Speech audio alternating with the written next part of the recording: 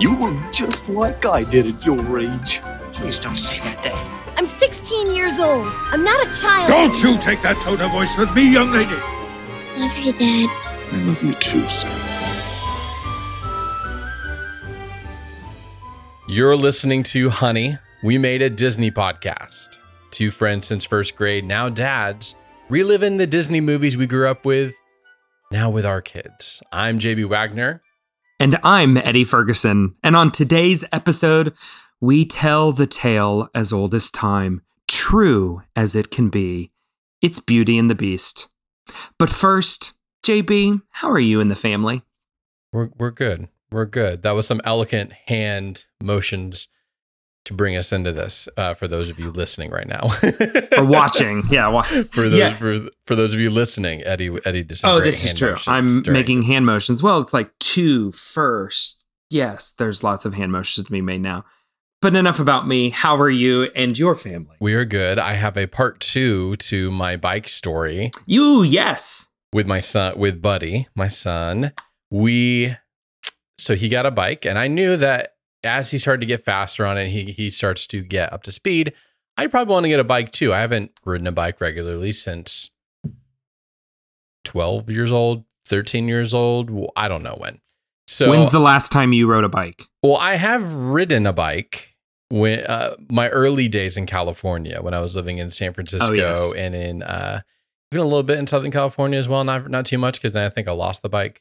That's a whole nother story of losing my first bike in San Francisco on the bus and watching it leave. It was great. But today's story is part 2. My son, we got him a bike for his birthday, and I'm like, I want to get a bike too. I told the story about Stu helping us get the bike. And so I kind of went back to Stu. I said, Stu, I need a good place to get a cheap bike because I don't want to invest a ton of money in it.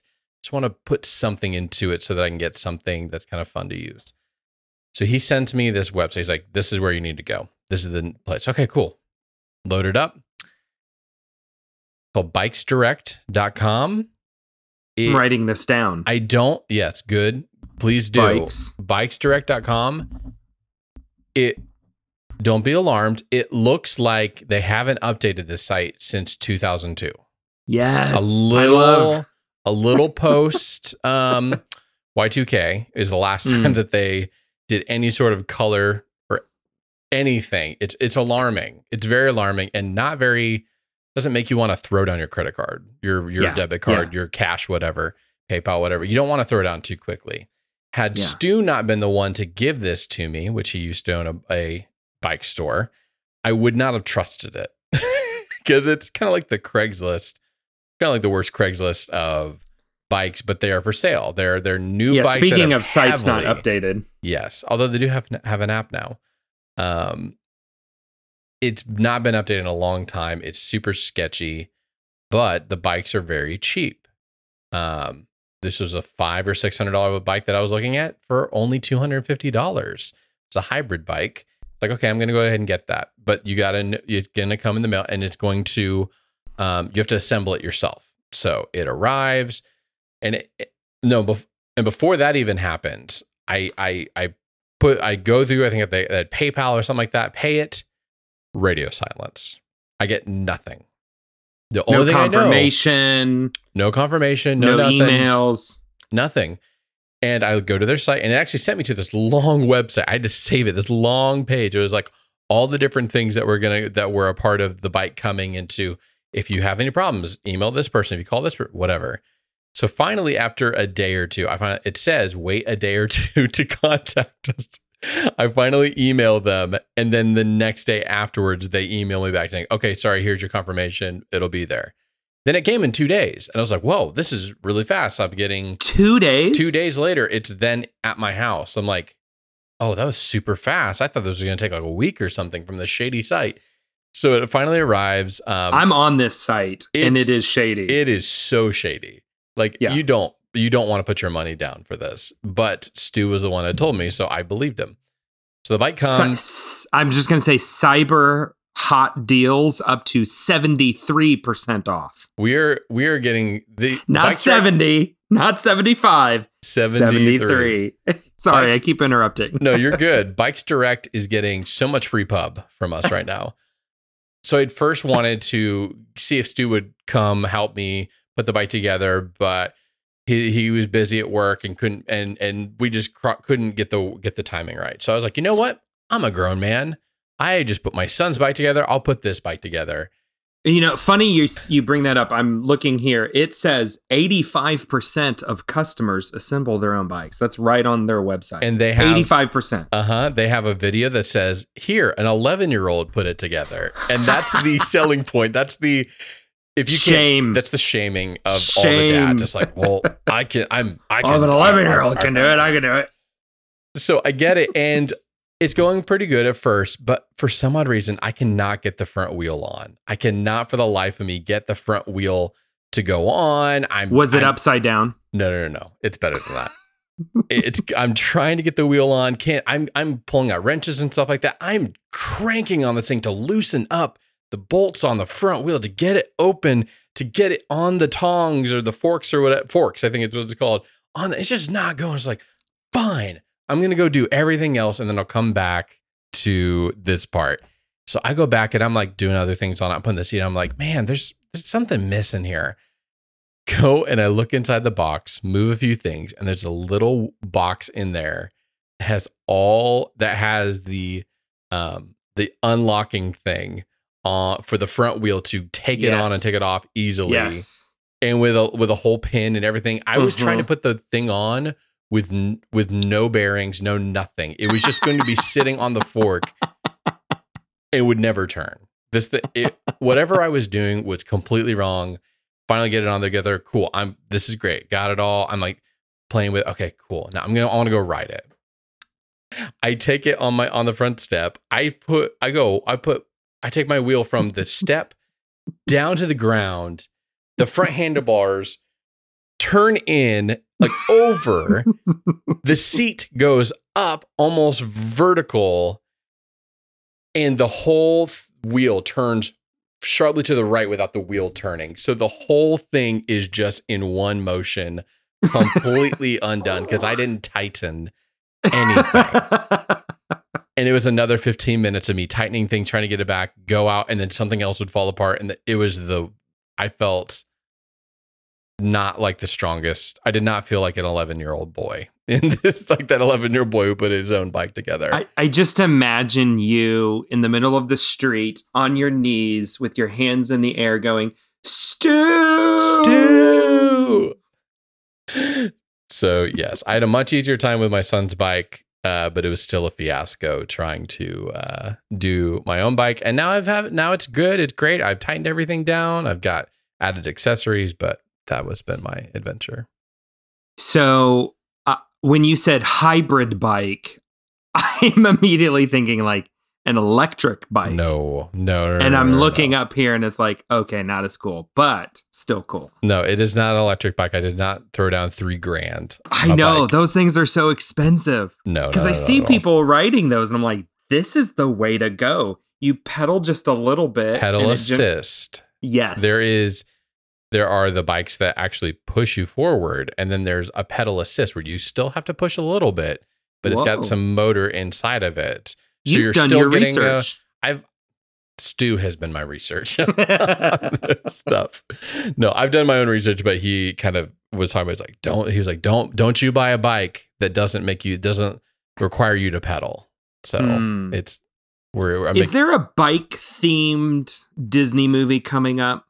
The reason I ask is we need to have Stu on as a guest if there's a guest expert. As a bike, I think this is a good time. I think this is a good time to plug our website, honeywemade.com/movies, where you can see all of the movies that we're going to be covering. All the movies coming up from 1988 to 2005, which was our childhood minus the first year.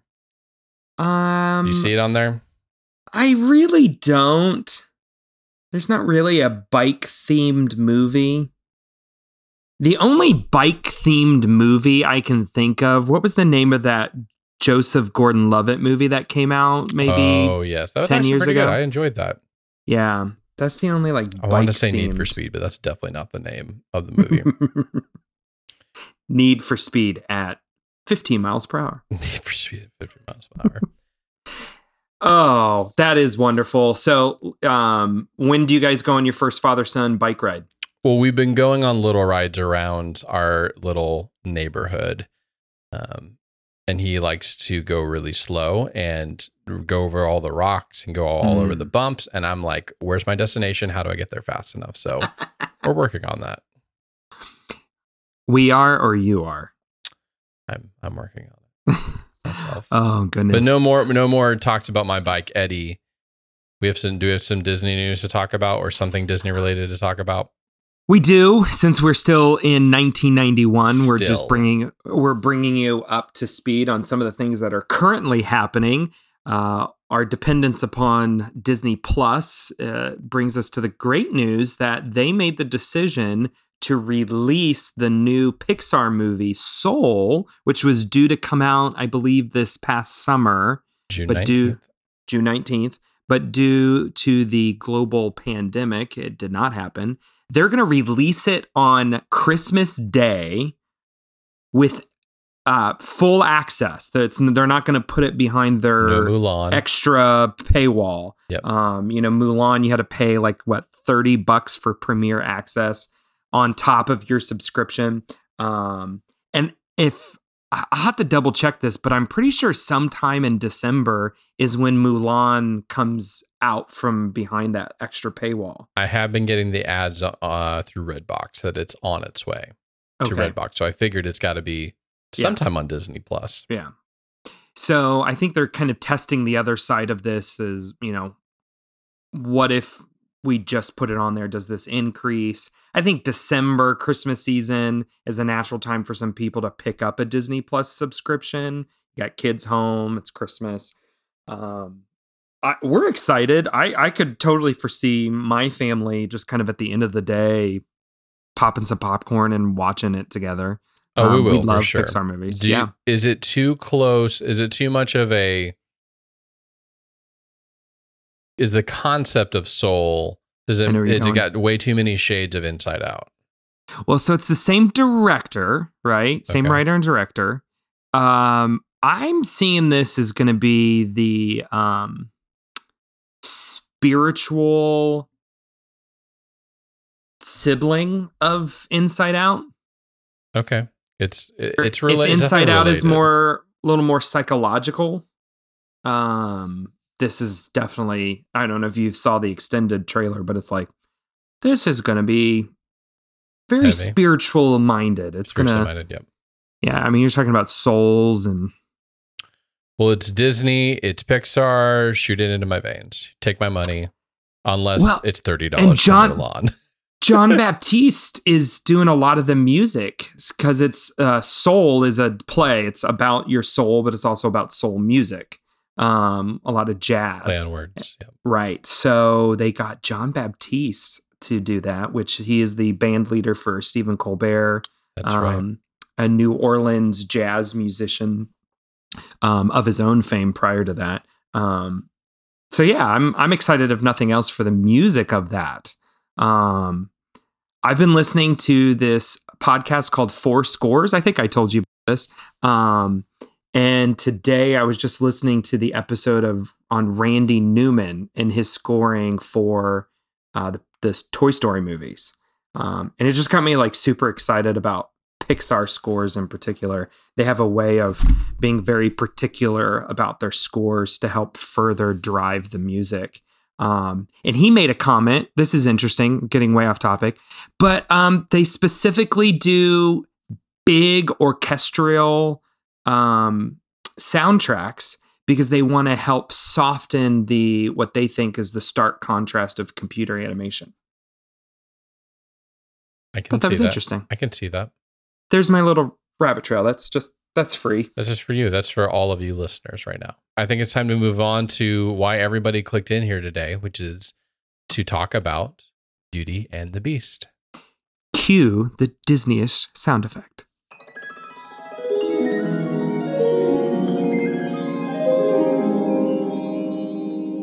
Okay, IMDb.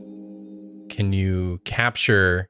Don't fail us now. Can you capture Beauty and the Beast in a single sentence? Let's hear it. A prince cursed to spend his days as a hideous monster sets out to regain his humanity by earning a young woman's love. End scene. End scene. That's good. I enjoyed that. I enjoyed performing that. It is a concise summary.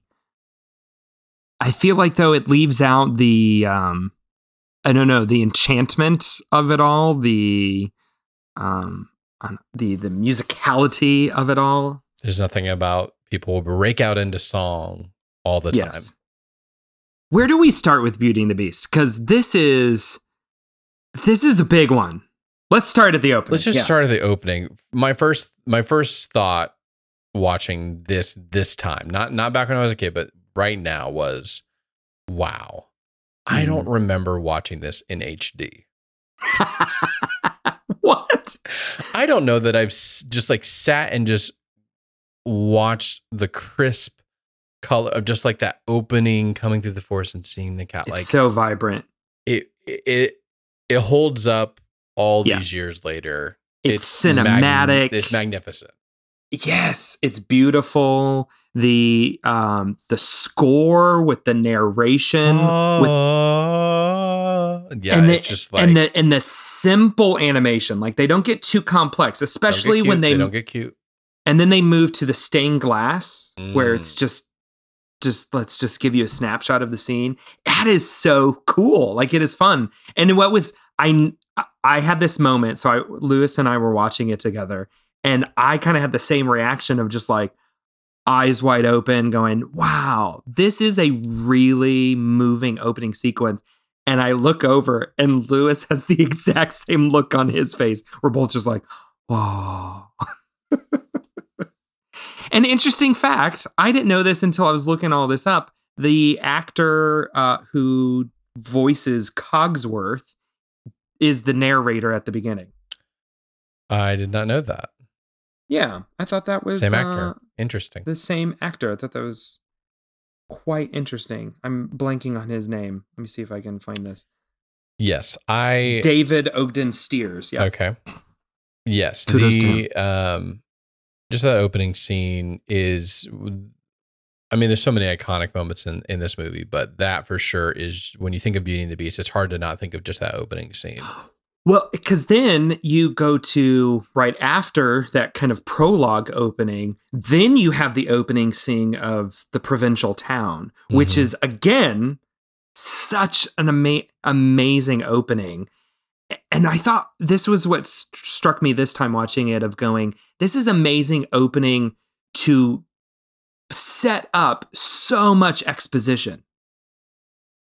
Like, you figure out who Belle is, who her dad is. You figure out Gaston and what is he trying to get out of this story. Motivation. You figure out what Belle's trying, like, everything is set up in this song. It's so heavy exposition, but you don't feel it at all. You don't feel it at all. Is this the song that they were worried about when they were writing the, I forget, listening to the documentary Howard, also so on Disney good. Plus.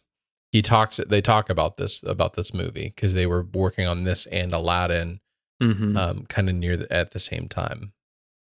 Yeah, I think they were, because it's such a different style. You also have a huge chorus of people throughout this, which is quite complex for, an animated film, at least at the time. Yes. Is now a good time to talk about Belle? We're at the point where we've now introduced Belle, because there's definitely, I just grew up liking Belle and liking her character and thought everybody else did. And I think generally people do, but I think there is, maybe it's because recently or whatever, but I found out that my wife is not a huge Belle fan. What? We were watching it and she just randomly happened to just say, Belle's definitely the snobbiest princess. You can't, for the listeners right now, you can't see Eddie's shocked face right now. I'm discovering so much about her through this podcast that if I would have known this previously, I don't know if I would have been as supportive of the her marriage. Comment is that she comes across, one is snobby and one is better than herself. The whole time she's talking about these people that she thinks she's better than. True. That's what the opening song. Yeah. Even the word, I actually looked it up in the dictionary. I looked up, not in the dictionary, but on my phone. Provincial is the word is one of the definitions that's like the one down the bottom, but the one that fits in this context is a person who lacks urban sophistication or broad-mindedness. And they definitely took her character in the 2017 Emma Watson version of live action of which I don't know how much we want to talk about. We will have to talk about it. Boo. I'm going to boo it every time you bring it up, just so you know. They definitely took it even farther towards you guys are complete idiots and hate science and hate women's empowerment and all that kind of stuff to another degree where I think it turned off a lot of people. But even when it comes back to, I think there's some level to that, but I think she still like has a good heart throughout the whole thing. Even the way she interacts with Beast, interacts with other people. Yeah, she sings the song about wondering staying in this little town, but she actually does care about the people and care about other people. She sacrifices her own life for her dad. Come on. So I don't know that I would go that deep. I think that's worth mentioning is that there is some like little bit of like, why am I still here in this little town? I've got so much more that I want to be. But then again, maybe that's just natural for a young person who wants to dream, and maybe that's not necessarily a snobby thing. See, I think the snobby thing comes more from the fact that she was probably homeschooled. And this is where our wives kill me. Which is why my wife probably would want to enjoy Belle because she was homeschooled. So yes. sorry, baby. We're giving away way too many details about your life right now. Belle was my favorite princess. Like, you know, you're not supposed to have a crush on an animated character, right? But there was now we're getting a lot of information about you, Eddie. Yeah, and then I did happen to marry a woman who is also thick brown hair and brown eyes. So you're laying it all out here, Eddie. Yeah, it's all up there. No, I think I love Belle. I think she's a very strong character that holds her own, where a lot of times you don't see that in princesses that kind of need somebody else to kind of come rescue them. You know, I just see her as a very strong character, and love the I think the reprise of the Belle number. I always bring this up that a good Disney movie has a good reprise moment. This is probably the best, or at least tied with The Little Mermaid on the Rock. You know, when she's kind of a Sound of Music moment, frolicking on the hills, the little meadow. Yeah. Yep. She's out on the meadow. I want adventure in the great wide somewhere. Like, why isn't that like on a whole bunch of Etsy t-shirts? It should be. Should be. I'm literally writing that down right now to make a Etsy Make Etsy t-shirt for great wide some. Okay, gotcha. Cool. I want it more than I can tell. The reprise is what she kind of goes back to a little bit. There's odes of that when she and the Beast are kind of playing. Like, there's something there I never knew before. There's the same it's a very melody. Similar melody, yeah. But then she kind of goes behind the tree and she's like, oh, did this, like, and there kind of like goes back to the opening. Discover that he's him in chapter 3. That whole moment. The music of Beauty and the Beast is at a genius level. Like, it is. I know Howard Ashman and Alan Menken. Little Mermaid is amazing. You know, they definitely they didn't get to fully finish Aladdin together, But this is just the two of them at their finest, at their genius level. This and is their second movie, right? This is second of their trilogy. Do we have a cool name for this trilogy, like the Cornetto trilogy? I think it's the Howard trilogy. The Menken Ashman trilogy, Ashman Menken trilogy. Mashman? I don't know. Is it the Mashman?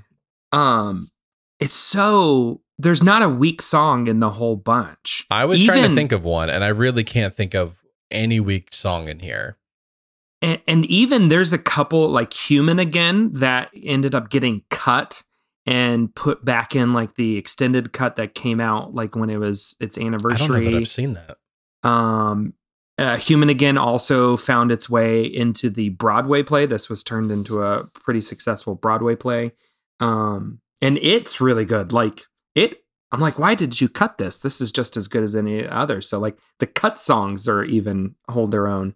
But on top of that, like the animation is beautiful. There's just a richness to the color. I appreciate how you highlighted earlier, like to see it in HD, like really kind of helps you see that. I did see the CGI ballroom a little bit more crystal clear. And that kind of made me go, oh, yep, this is CGI, but it didn't hurt it for me. It was just like, oh, I didn't realize the ballroom dance was all CGI. This was the second movie to use the CAPS program from Pixar after Rescuers Down Under.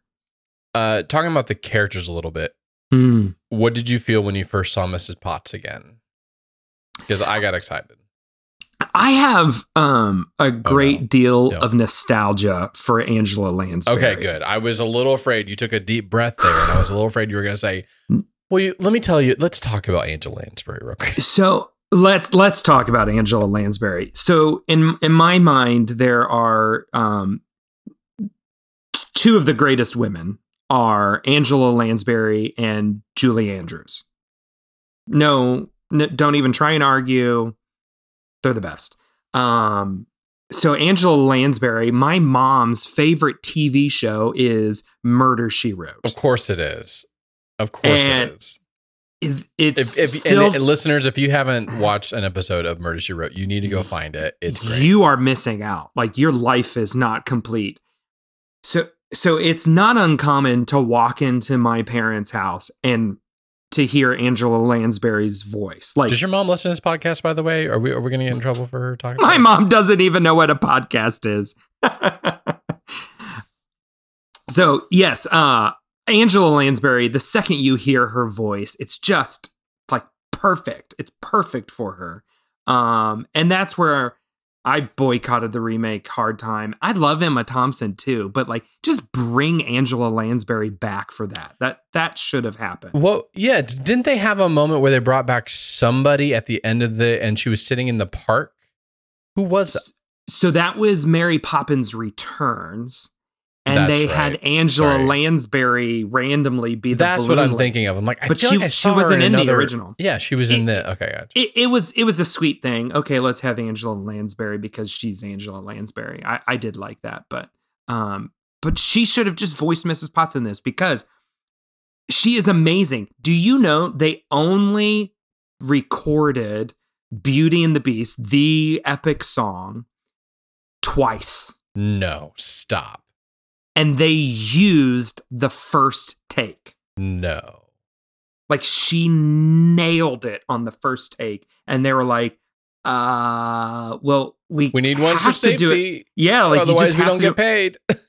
But what's there to improve upon? Which apparently was unheard of because Howard Ashman was meticulous and would like, I want just an extra breath here, or, he was very meticulous on how he wanted the actor to perform it. And when Angela Lansbury stepped up to the microphone, it was just like, first try.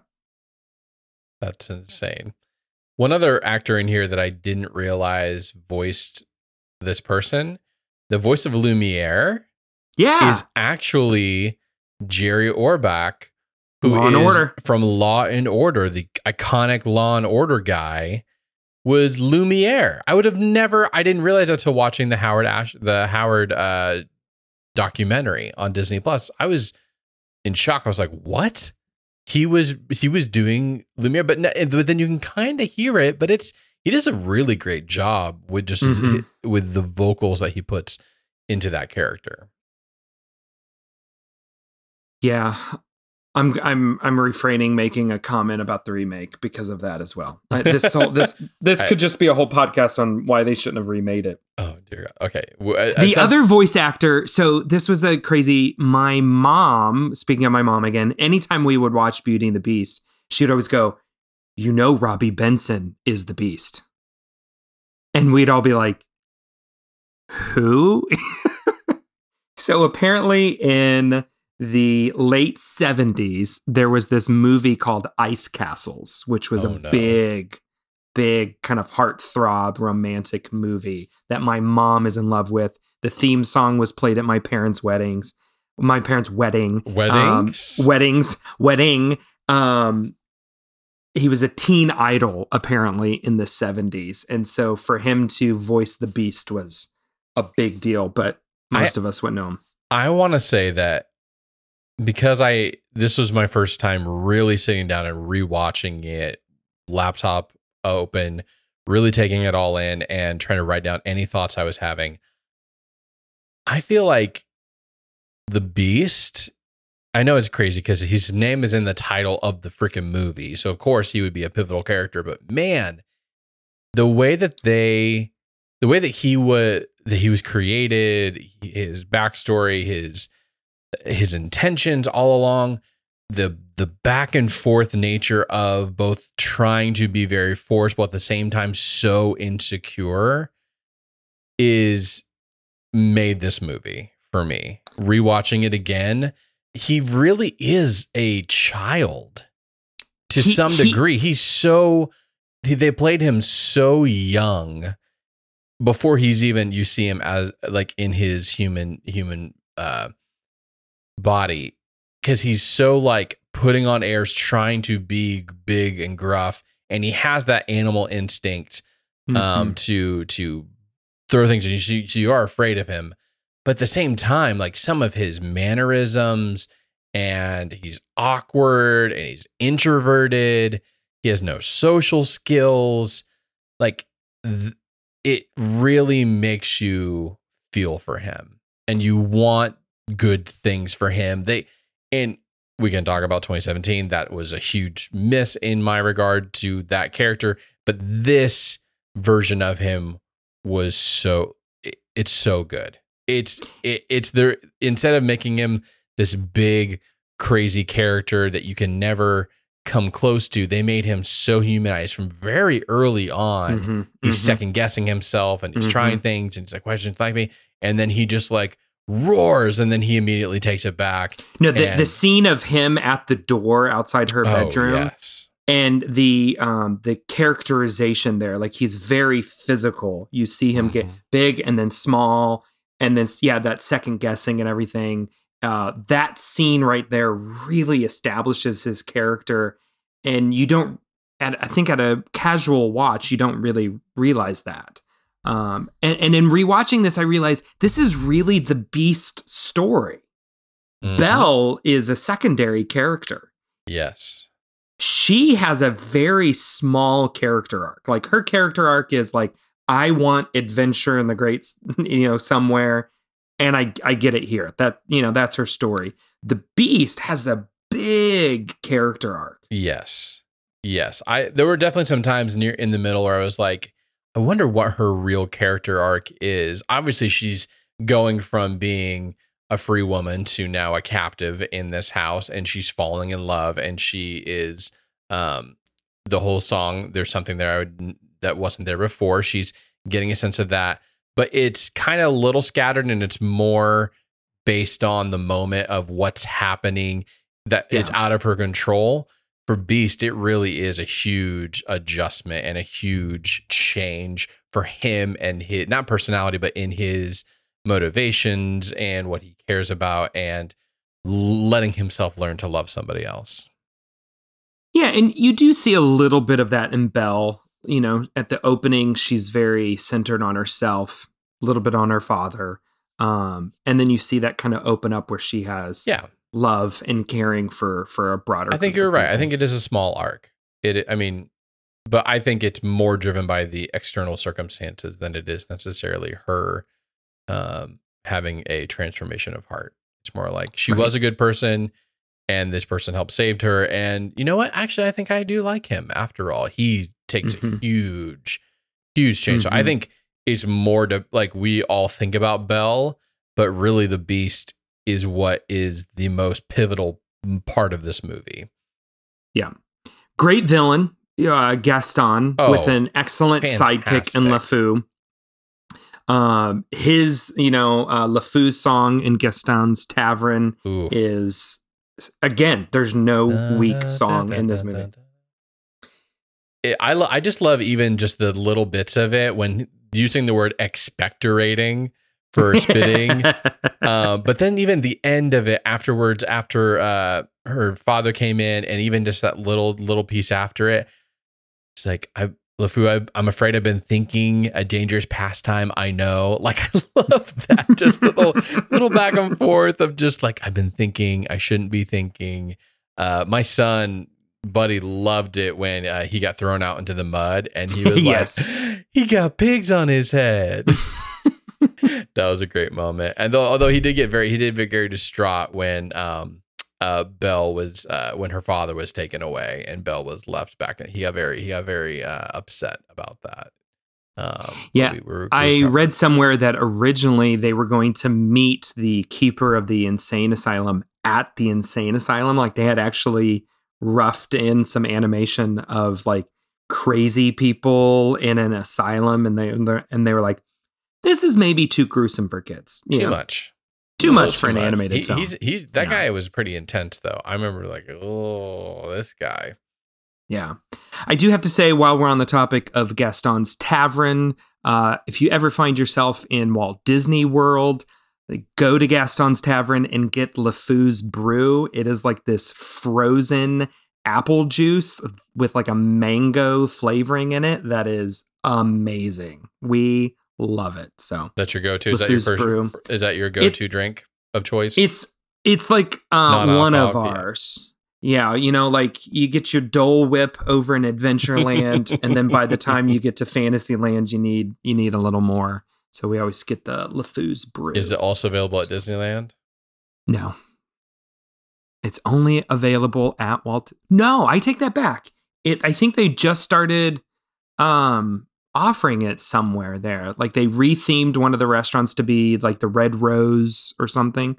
And I think they're starting to offer it there. But there's a whole area of Walt Disney World that is, because you've got the Be Our Guest restaurant. They do this really cool thing called Enchanted Tales with Belle, where you go into her dad's workshop, and this magical mirror transforms, and you go into this ballroom, and Belle and Lumiere and Cogsworth all retell the story together. It's a really cool thing. If you ever, you should look at a video on YouTube to see how they do it, because it's clever. That's awesome. It's a unique experience. I was going to give Disney World, that's our competition, West Coast, East Coast. Eddie holding down the fort for Disney World. I've been holding on to anything Disneyland. I was going to give you that and keep all of Cars Land to ourselves. Oh, Cars Land for sure. It's hard to beat Cars Land. Soarin' over California, Soarin' over the world. They have that at Disney World as well. It's at Epcot. Sorry. No. They have Soarin' over California down there?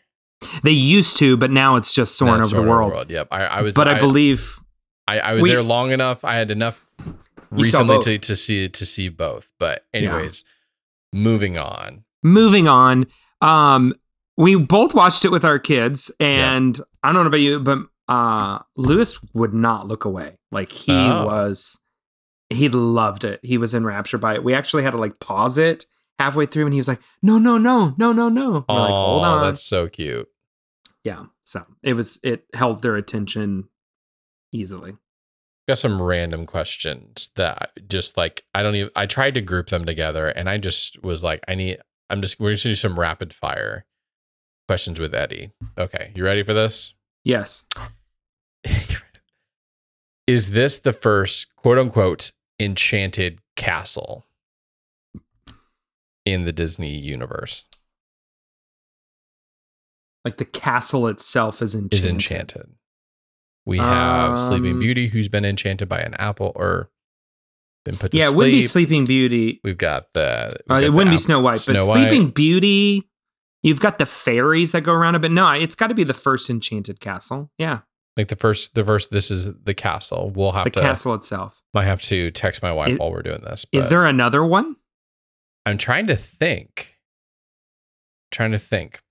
Here's another random question. What is Philippe the horse doing where it's just chilling outside the castle when she's ready to leave? What has he been doing this whole time? Well, no. So this was the other thing I realized. The whole movie takes place in the course of just like a day or two. Couple days. Yep. I remembered that. It's a really tight time frame. But her father Philippe would have only been out there like overnight. But why didn't her father take the horse with him because to go back?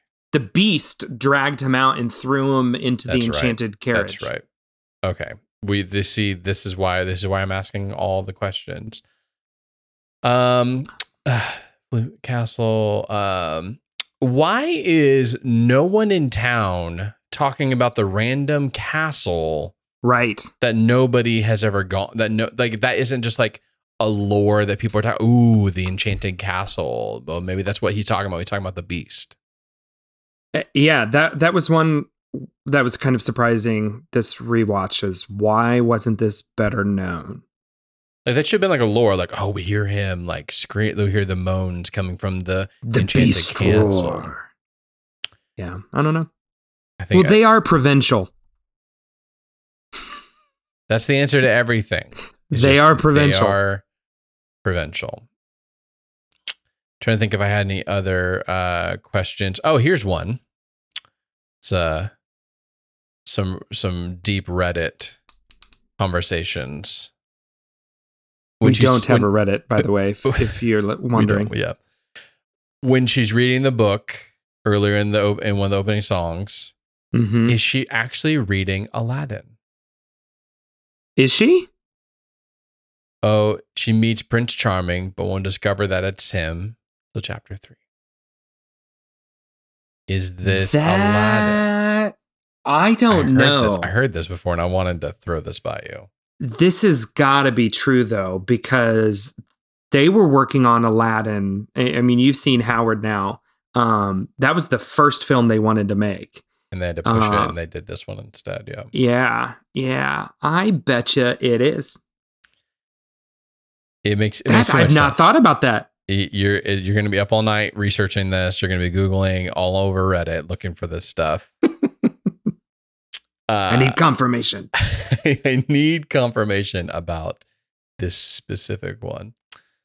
Another question that kind of digs into some of this. In the song, they say, so in the opening, she says that he's got till his 21st birthday. But then in the song, they say they've been rusting for 10 years. There's a weird timeline thing because he definitely wasn't 11 when he became the Beast. Because you've got the whole image of him on the wall that has. So there's some timing things that I had a question. Is that about. In Be Our Guest? Be Our Guest, which we haven't brought up yet, which is fascinating. We skipped over. Arguably the best song, if not tied with Beauty and the Beast. I don't know. That's an interesting. I wonder if that's just a plot hole. Just okay. Gotcha. Because he looks older, like he should be, but he's also acting like he's a child. But then again, he doesn't have parents to. True. Do anything with. Should we talk about Be Our Guest since you're feeling the itching for it? I can't sit still during that song. I think it's phenomenal. It just makes you move and want to dance and sing along. Did it make you hungry? Because they're talking about a lot of food. It makes you want to try the gray stuff. I hear it's delicious.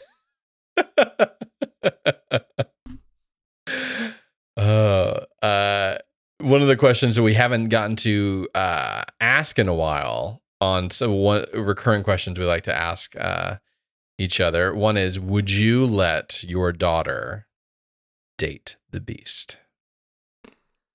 The Beast, no. I think the prince he becomes at the end, yes. I think I would be like the dad, like, I'm not sure about this. I was trying to figure out a clever other alternative, but there really is. There really isn't. I know he becomes a good person, but like, it isn't. Yeah, there isn't like a funny other alternate one that I can think of right now. So we often like to think about what if this movie was made in 2020. We've alluded to this. It was remade in 2018. And I initially, when I was kind of going through this, going, well, if it was made in 2020, it would probably be filled with horrible CGI characters. Oh, wait, that is exactly what they did. Horrible CGI characters. The Beast being by far the worst. And like everybody else just doesn't look real at all. Like you should have doubled that. You made enough money in the end. You could have spent a little bit more on some better CGI there. They could have pulled a Cats and re-released it with better CGI afterwards. Yeah, that part of the cat and the casting of it, they didn't get that clumsiness that really made him. It was too intense of a character. He played it too straight. He was too refined. I enjoyed their casting for Gaston. I enjoyed their casting for LeFou.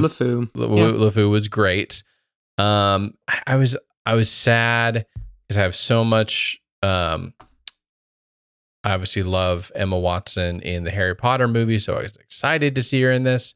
She can't sing. And also she way auto-tuned her. And she went too far down the road of the things we talked about Belle up at the front. She really took it too far in the provincial side of all of the people in this town really are complete idiots and they just don't get me and they don't want to embolden us women at all. And it just hit me wrong. And I was just like, yeah, it was too much, like for what the character was. Yeah. And it's really, if you were to say, what are they going to do in a 2020? They would double that. They would double down on that. They did. And it hurt the film. So.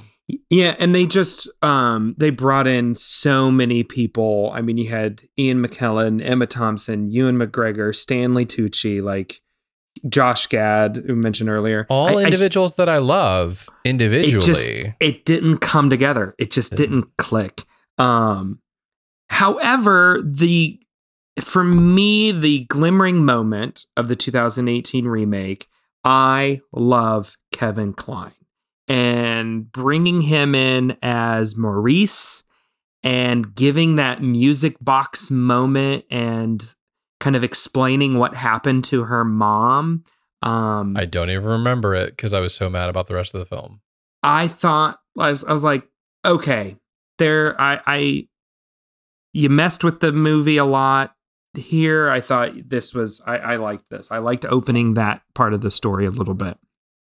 Though I was going to say, one of our questions we like to ask is, what would have happened if the parents were involved? I like to think that if Belle's mom was there, none of this would have happened because she would have just told Maurice, go chop the wood yourself. You don't need a machine to do it. And he never would have left. They never would have found the castle and we wouldn't have the story. Yes, I would agree with that. The not having a mother involved. She's probably not. I think you're right. Taking the tact of the father wouldn't have been as absent-minded and running off. Probably would have been with him on the journey with Philippe to town to at least assist in helping them find directions or something like that. Right. It's absent-minded as Maurice is. So I would agree with that. So we have not yet ranked the movie. We haven't. I'll let you go first. This is definitely getting the upgrade to gummy worms. 5 gummy worms, not just 5 fruit snacks. 5 gummy worms. There's not a flaw in this movie to me. I would agree wholeheartedly. This is it's a Pantheon. It's a Mount Rushmore candidate. It's on my Mount Rushmore. No questions asked. It was. I'm gonna wait to see because it's gonna get crowded.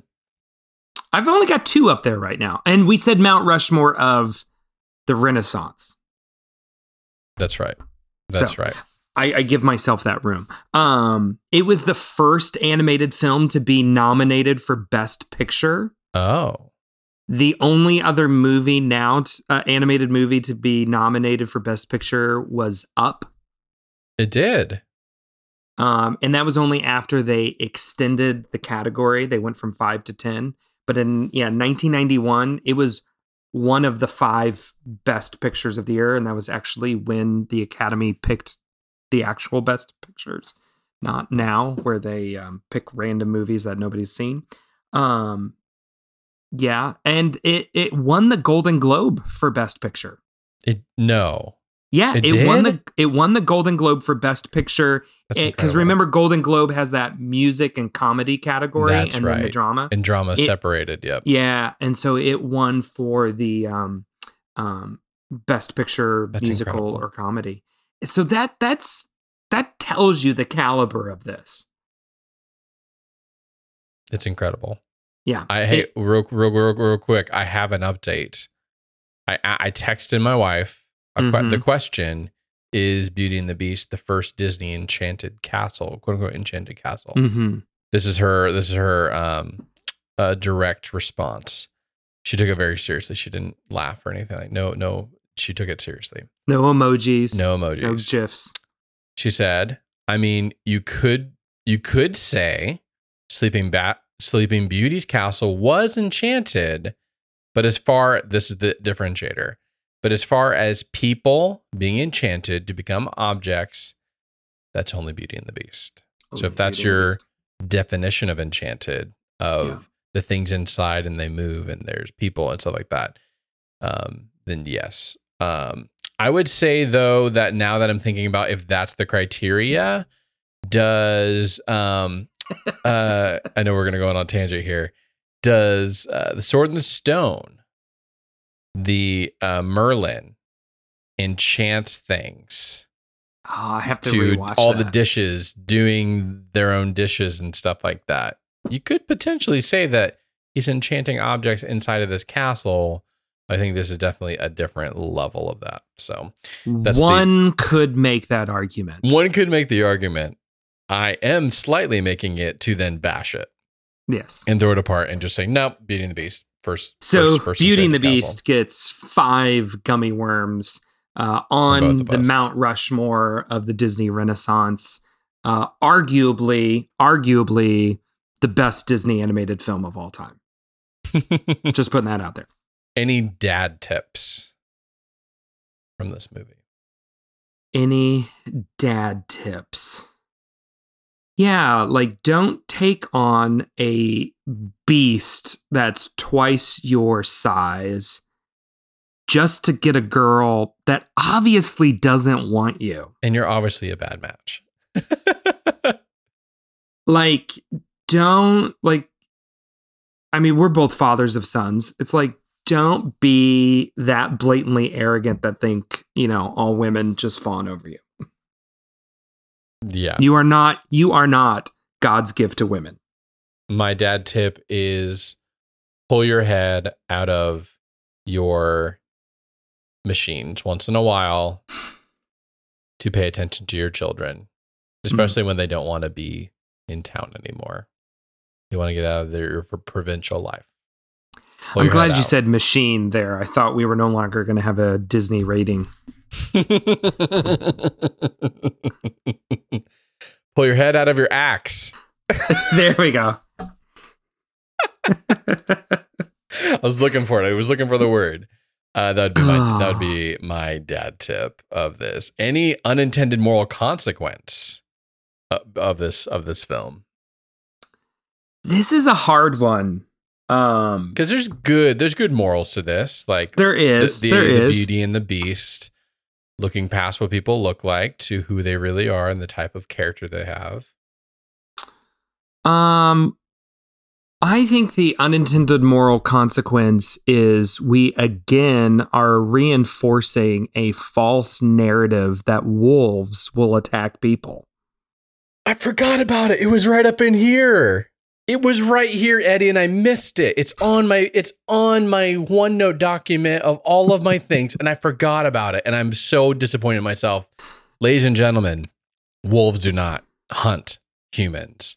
No, we got that disclaimer at the end of White Fang. White Fang, you heard it here from White Fang. But again, that's what you expect from us. We're going to educate you and make sure that you realize wolves do not hunt. But yet again, an unintended moral consequence of this film is there are people out there who think wolves will attack you. And they make them. Yeah, if you escape an enchanted castle on your lazy horse who's just sitting out front and the wolves come, people are going to think, if a beast doesn't come and save me, I'm dead. Wolves don't hunt. And we're not going, it's not on our list, but I just want to say that this is a serious problem with Disney and they need to fix it because they do this again in Frozen. In Frozen, the wolves try and attack. That's right, they do, don't they? And this is wrong. And they did it again in this new Olaf short that just came out on Disney Plus. They replay the scene from Olaf's angle, and the wolves are all coming after. Well, it actually makes sense. Have you seen it? It's really funny because Olaf has a sausage as a nose, so that makes sense because they just want to eat. And he's not a person, so right. They could. They're reinforcing this idea that wolves They're just shoving it down our throats. It's obviously it's a false narrative. It's intentional at this point. News. It's fake news. I'm distraught. I forgot you. I was having a good time talking about that. That's what you got me distracted, enjoying talking about this 5 Gummy Worm movie. Yeah, and then you bring up the thing I had sitting right here, and it looks like it's blaring. There's an exclamation mark. This is its flaw. We said it's a flawless movie. It probably isn't. I have to reevaluate my life. This may be 4.5 gummy worms as a result of this. The head of the gummy worm is bitten off. Not by a wolf, by us. Yeah, this is not okay. But that's okay because we had fun with this, and I hope you had fun listening to us talk about and rant about Beauty and the Beast in our longest episode to date. Of course, a full hour on this. So thank you so much for listening, Eddie. What is our poll question for our listener going to be this week? I would like to know if you are going to be enchanted and stuck being an object for 10 plus years or however many, we don't know. This is a plot hole we've got to figure out. However much period of time, what object would you like to be stuck as? A clock, a candlestick, a pot, or God forbid, a footrest? Ugh. You know, I guess you have to be the dog to be the footrest. I don't know, but what object would you, if you had to be stuck as an object, which would you prefer? Yep. That's our question. You can find that at honeywemade.com/listener. We'd love to hear from you. Also give us your feedback and comments about how much you love Beauty and the Beast, and join our Save the Wolves initiative as we raise money to fund a wolves only highway across the No, I will stop now. Too far? Maybe not far enough. Because I don't know about you, Eddie, but I got to run and I've got to go I got to go register a domain right now for a new website. Save the Wolves. For Save the Wolves or Pluie or something like that. Because I'm up to here. I'm up to here right now about that. I'll join you. I'll make the yard signs. Great. Awesome. Thanks for listening.